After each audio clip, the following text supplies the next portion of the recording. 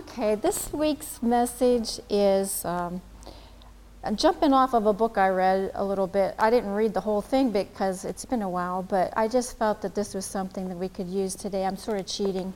I'm not doing a sermon from scratch. I'm actually using this book called Not a Fan from Kyle Idleman, I think it's pronounced.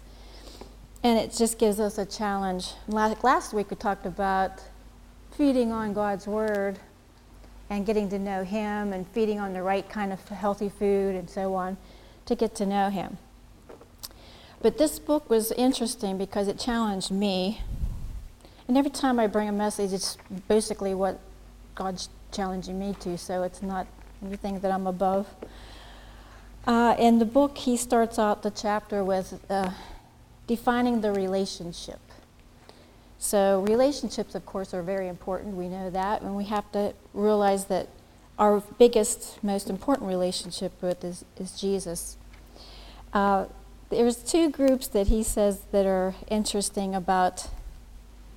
Are you a group of a person that says, are you serious enough about the faith that you shop in the Christian section of your bookstore or wear a pin or a bumper sticker that says love Jesus and all that, and you're not afraid to be in that section? That's the Jesus fish on my back of my car group, number one. Or are you the one that says, well, I'm okay, I know Jesus, I believe in Him, but I would never, that's good for them to do that, but not for me. And that's sort of how he opens up the book. And like he says here, defining the relationship to see if you were a follower or a fan. Now, we all can say, oh, if you're a believer, are we a believer? Yes, I believe in Jesus. I've accepted Jesus as my Savior. But the question is, are you a fan of Jesus or are you a follower of Jesus? Now, you can be a fan and a follower, but which one are you more of is what the question is, too. A fan is actually something that's like someone's an enthusiastic admirer. And yes, we sing the beautiful songs to Him. We come and worship Him. We sing these songs to Him, hopefully out of our heart and really meaning it. But to be a fan is sort of just on the sidelines admirer. When we go to a football game or a basketball game or any kind of sports, you can get really hyped up and cheering on your team. And some people are really good at knowing all the stats of every player. They have their favorite player. They have their favorite team. And they're good at cheering them on. And sometimes that's a good thing, but we don't want to just be a cheerleader for Jesus. We want to become a real true follower because we fall in love with Him. So he says here, defining what a real follower. If someone asks you, are you a follower for Jesus? Are you a follower? And you'd say, well, yeah. But the question is, he says, I'm not asking, do you go to church?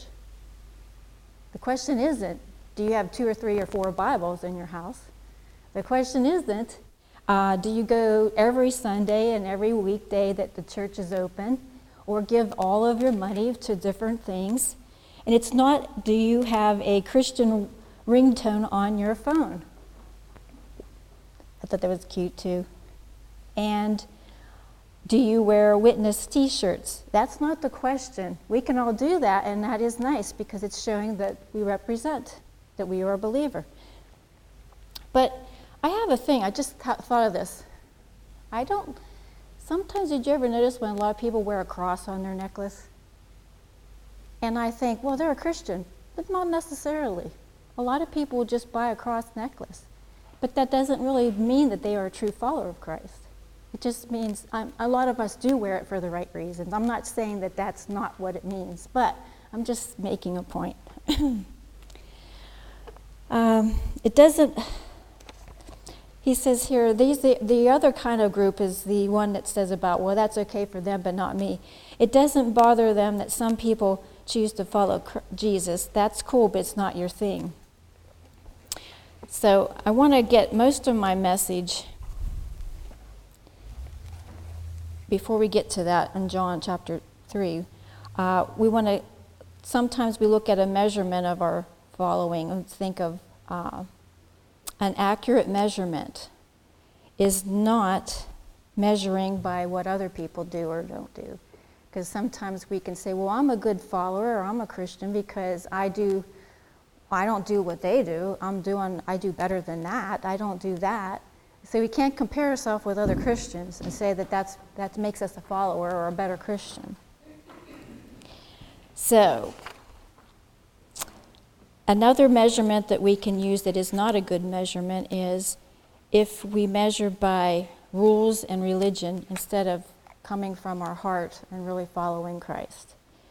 If you find yourself measuring relationships that way, it's not really a real thing. Like, for instance, you can point to your observance of religious rules and rituals as evidence that you're a real follower. After all, they go to church every weekend, put money in the offering, volunteer in the nursery, listen to Christian radio only, and don't see any R-rated movies. But that doesn't really define you as a Christian. It defines you that you're doing steps to keep you in a good standard here. But anyway, let's jump right into the scriptures. John chapter 3 is where we're going to go. We're going to talk about Nicodemus today. So if we go to John chapter 3, we'll read verses 1 through 11. I believe I have written down here. Okay, now there was a Pharisee, a man named Nicodemus, who was a member of the Jewish ruling council. He came to Jesus at night and said, "Rabbi, we know that you are a teacher who has come from God, for no one can perform the signs that you are doing if God were not with him." And Jesus replied, "Very truly, I tell you, no one can see the kingdom of God unless they are born again." "Well, how can someone be born again when they are old?" Nicodemus asked. "Surely they cannot enter a second time into their mother's womb to be born." And Jesus answered, "Very truly, I tell you, no one can enter the kingdom of God unless they are born of water and spirit. Flesh gives birth to flesh, but spirit gives birth to spirit. You should not be surprised at my saying you must be born again. The wind blows wherever it pleases, and you hear its sound, but you cannot tell where it comes from or where it is going. So it is with everyone born in the Spirit." "Well, how can this be?" Nicodemus asked. "You are Israel's teacher," Jesus said, "and do you not understand these things? Very truly I tell you, we speak of what we know, and we testify to what we have seen, but still you people do not accept our testimony." So Nicodemus, first of all, he comes to him in verse 2 at night. He comes to Jesus because, okay, think about this. Nicodemus is out. He sees Jesus out speaking, healing people, performing all these miracles. So he's starting to be an admirer from afar, sees all these things, and he wants to know more about him. So he goes to him at night. He doesn't want to go during the day, because if he went during the day, this would give him a problem, because he's in the Pharisees, where they're not really for Jesus right now. And the second point you want to see here, it says here in verse 2, at the rest of it says, we know, teacher, that you are a teacher who has come from God." So Nicodemus, he already acknowledges that he is from God, so he sort of knows that. So now he's already acknowledging that he knows the truth of he's from God. So if we look at this, it says Nicodemus was ready to take his relationship with Jesus to another level, but it wasn't that easy. It never is. There would be much to lose from Nicodemus if he would be a public follower of Jesus. What would people think if they found out that Nicodemus was an admirer of this homeless carpenter turned rabbi from a nothing town called Galilee? So if you think about it, what would people think? So this would be something that he would lose his position probably from his Sanhedrin, and his reputation as a religious leader. Being a secret admirer would cost him, of Jesus wouldn't cost him anything if he went at night and just had a secret relationship. So he finds himself at what would be seeming to be a surprising crossroad. He would have to choose between being in religion and a relationship with Jesus. So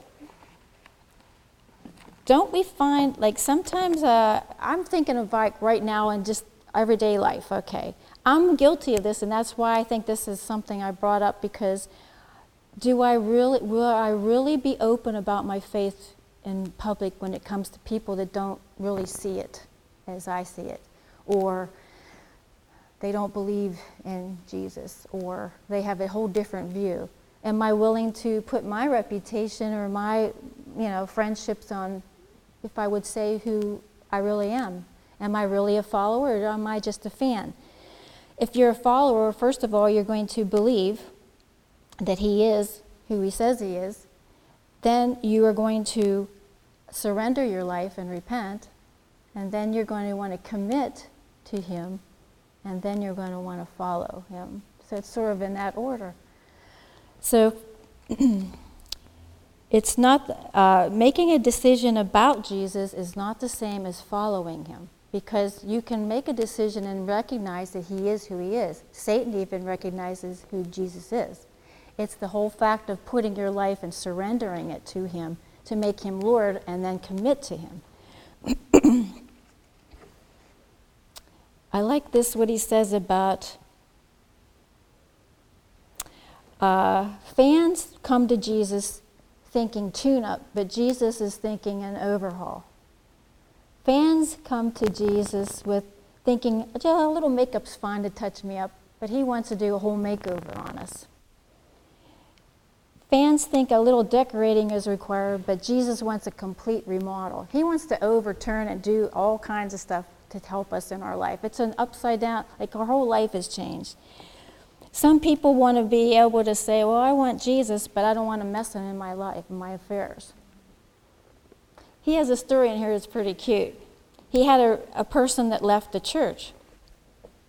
And when he found out he was leaving, he wondered why he left. So he finally got around to calling this person, and the person said, well, every time I come to church, it's like you're preaching right at me, and you're getting in my business, and I'm not real comfortable with that. And he left. But see, that's the job of what the Word is going to do, is point out things that we need to look at in our life. So following Jesus will cost you something. We need to realize that there's no life with Jesus without real change. I have it written down here. This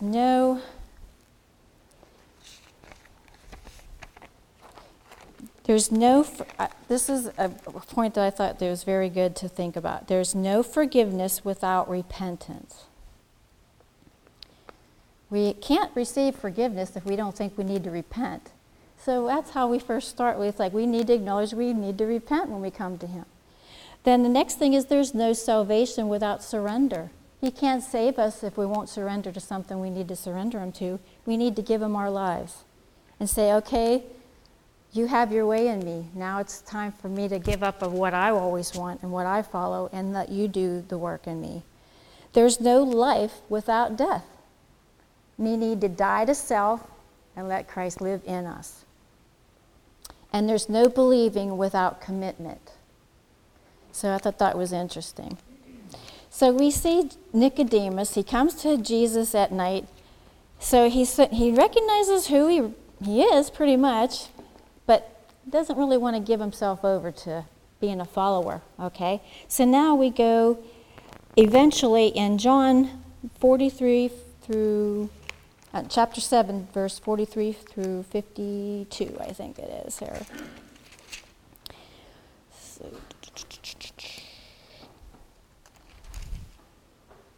okay.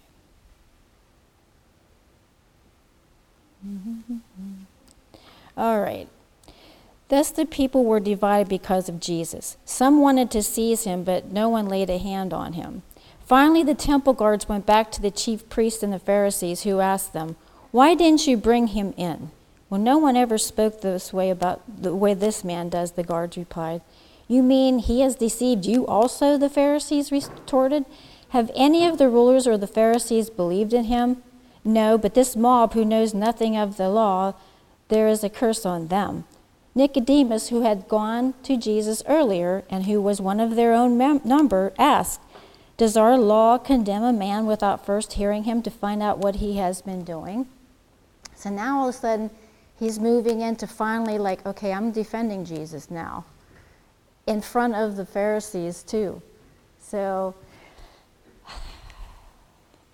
when we're out and about and someone curses God's name, it makes me just cringe. And I'm thinking, do I stand up and say, please don't say that. That really offends me because I know God.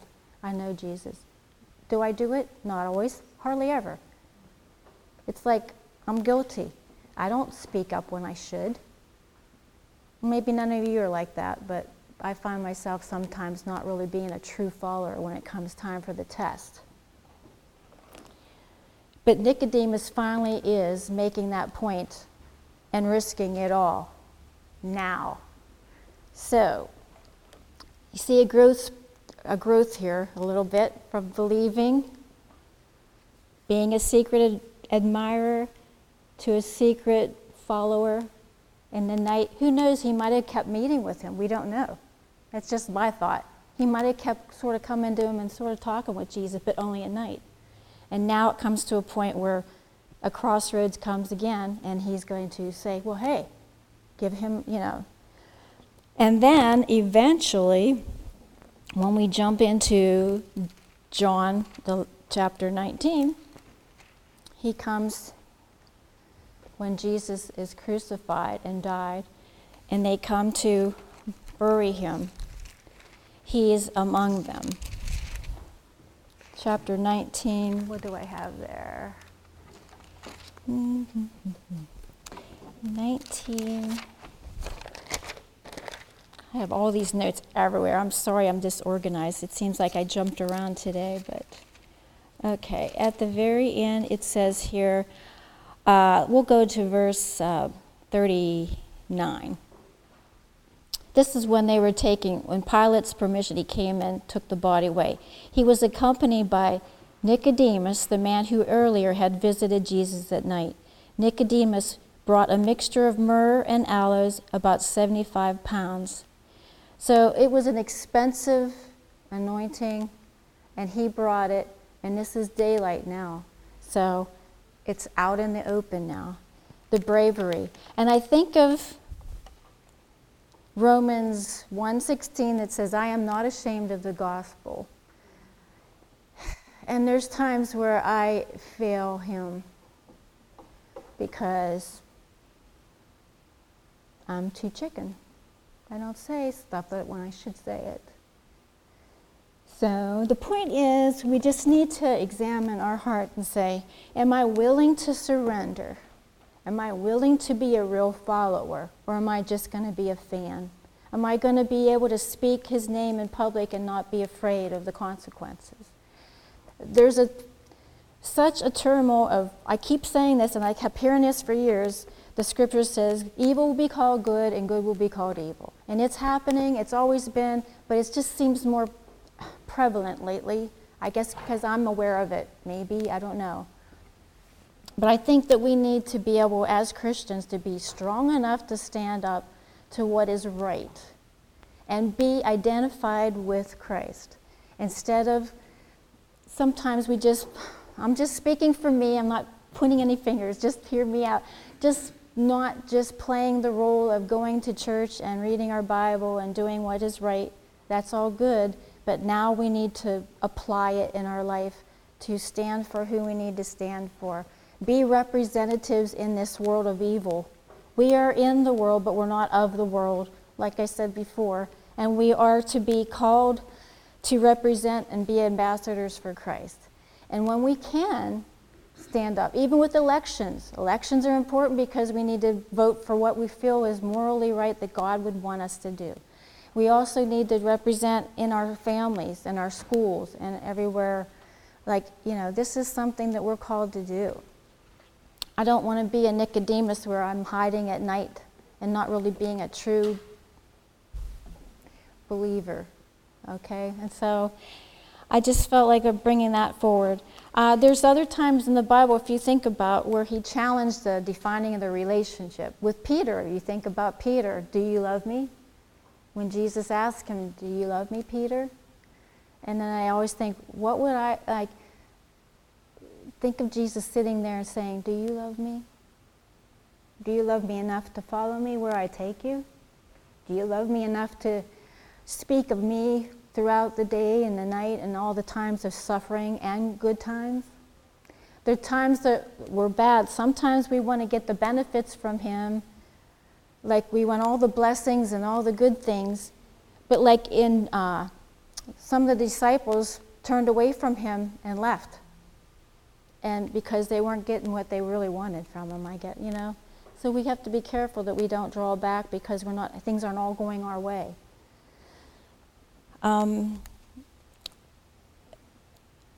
So the question, it's not a very long sermon, but it's just the question of asking yourself, knowledge about him, or do I have knowledge about him or intimacy with him? Am I a true follower or am I just a fan? I don't want to be a cheerleader on the sidelines or just a fan watching things happening and letting everyone else be involved in the game, but being part of the game plan that God put me in. So we need to go and allow him to be our shepherd, and we can be his sheep. And of course, we know sheep are all wanderers. We like to wander around sometimes, play around, like, well, I want to go over here and do this. I want to eat this grass. Well, last week we talked about all the food and the healthy, and I thought about all the junk food that I like to eat. But it's sort of like the sheep that always feels like the grass is greener here, go here, go here. But Jesus said, get over here, get in the fence. I have good stuff here. I got water. I got all the food you need. Lay down and rest with me and follow me when I take you. I have a question too that I asked, do I really want to follow when times get rough? It's not always easy to follow him. It does cost us something. It costs us family members maybe getting mad. It costs us good friendships that don't agree with our new lifestyle. And it is a lifestyle. It's not just learning. It's actually living it and applying what we learn. The thing is, I want to follow him and let him turn my life upside down at times. It's not comfortable. It's the ouch syndrome. I call it like ouch. You hear a message or you read something that, out, that's me. I need to, okay. Or it's like giving us truth. We can read it, but we have to receive it. It's one thing to read the word, but we need to receive the word. Like I said last week, chew up that food and digest it into our soul. We need to trust him enough to give up things that we hold on to and hang on to because we think that's our way to make it through, or things that we don't want to give up. But we have to trust him enough to let go of things that we don't need to hinder us and take hold of him. And we need to be able to stand for what is right in a world that is full of a lot of anti-God. It's true. I mean, it's not like I'm trying to be a downer, but it's true. We're in so much anti-God and so much hatred and so much conflict and so much division. And it's like, you know what?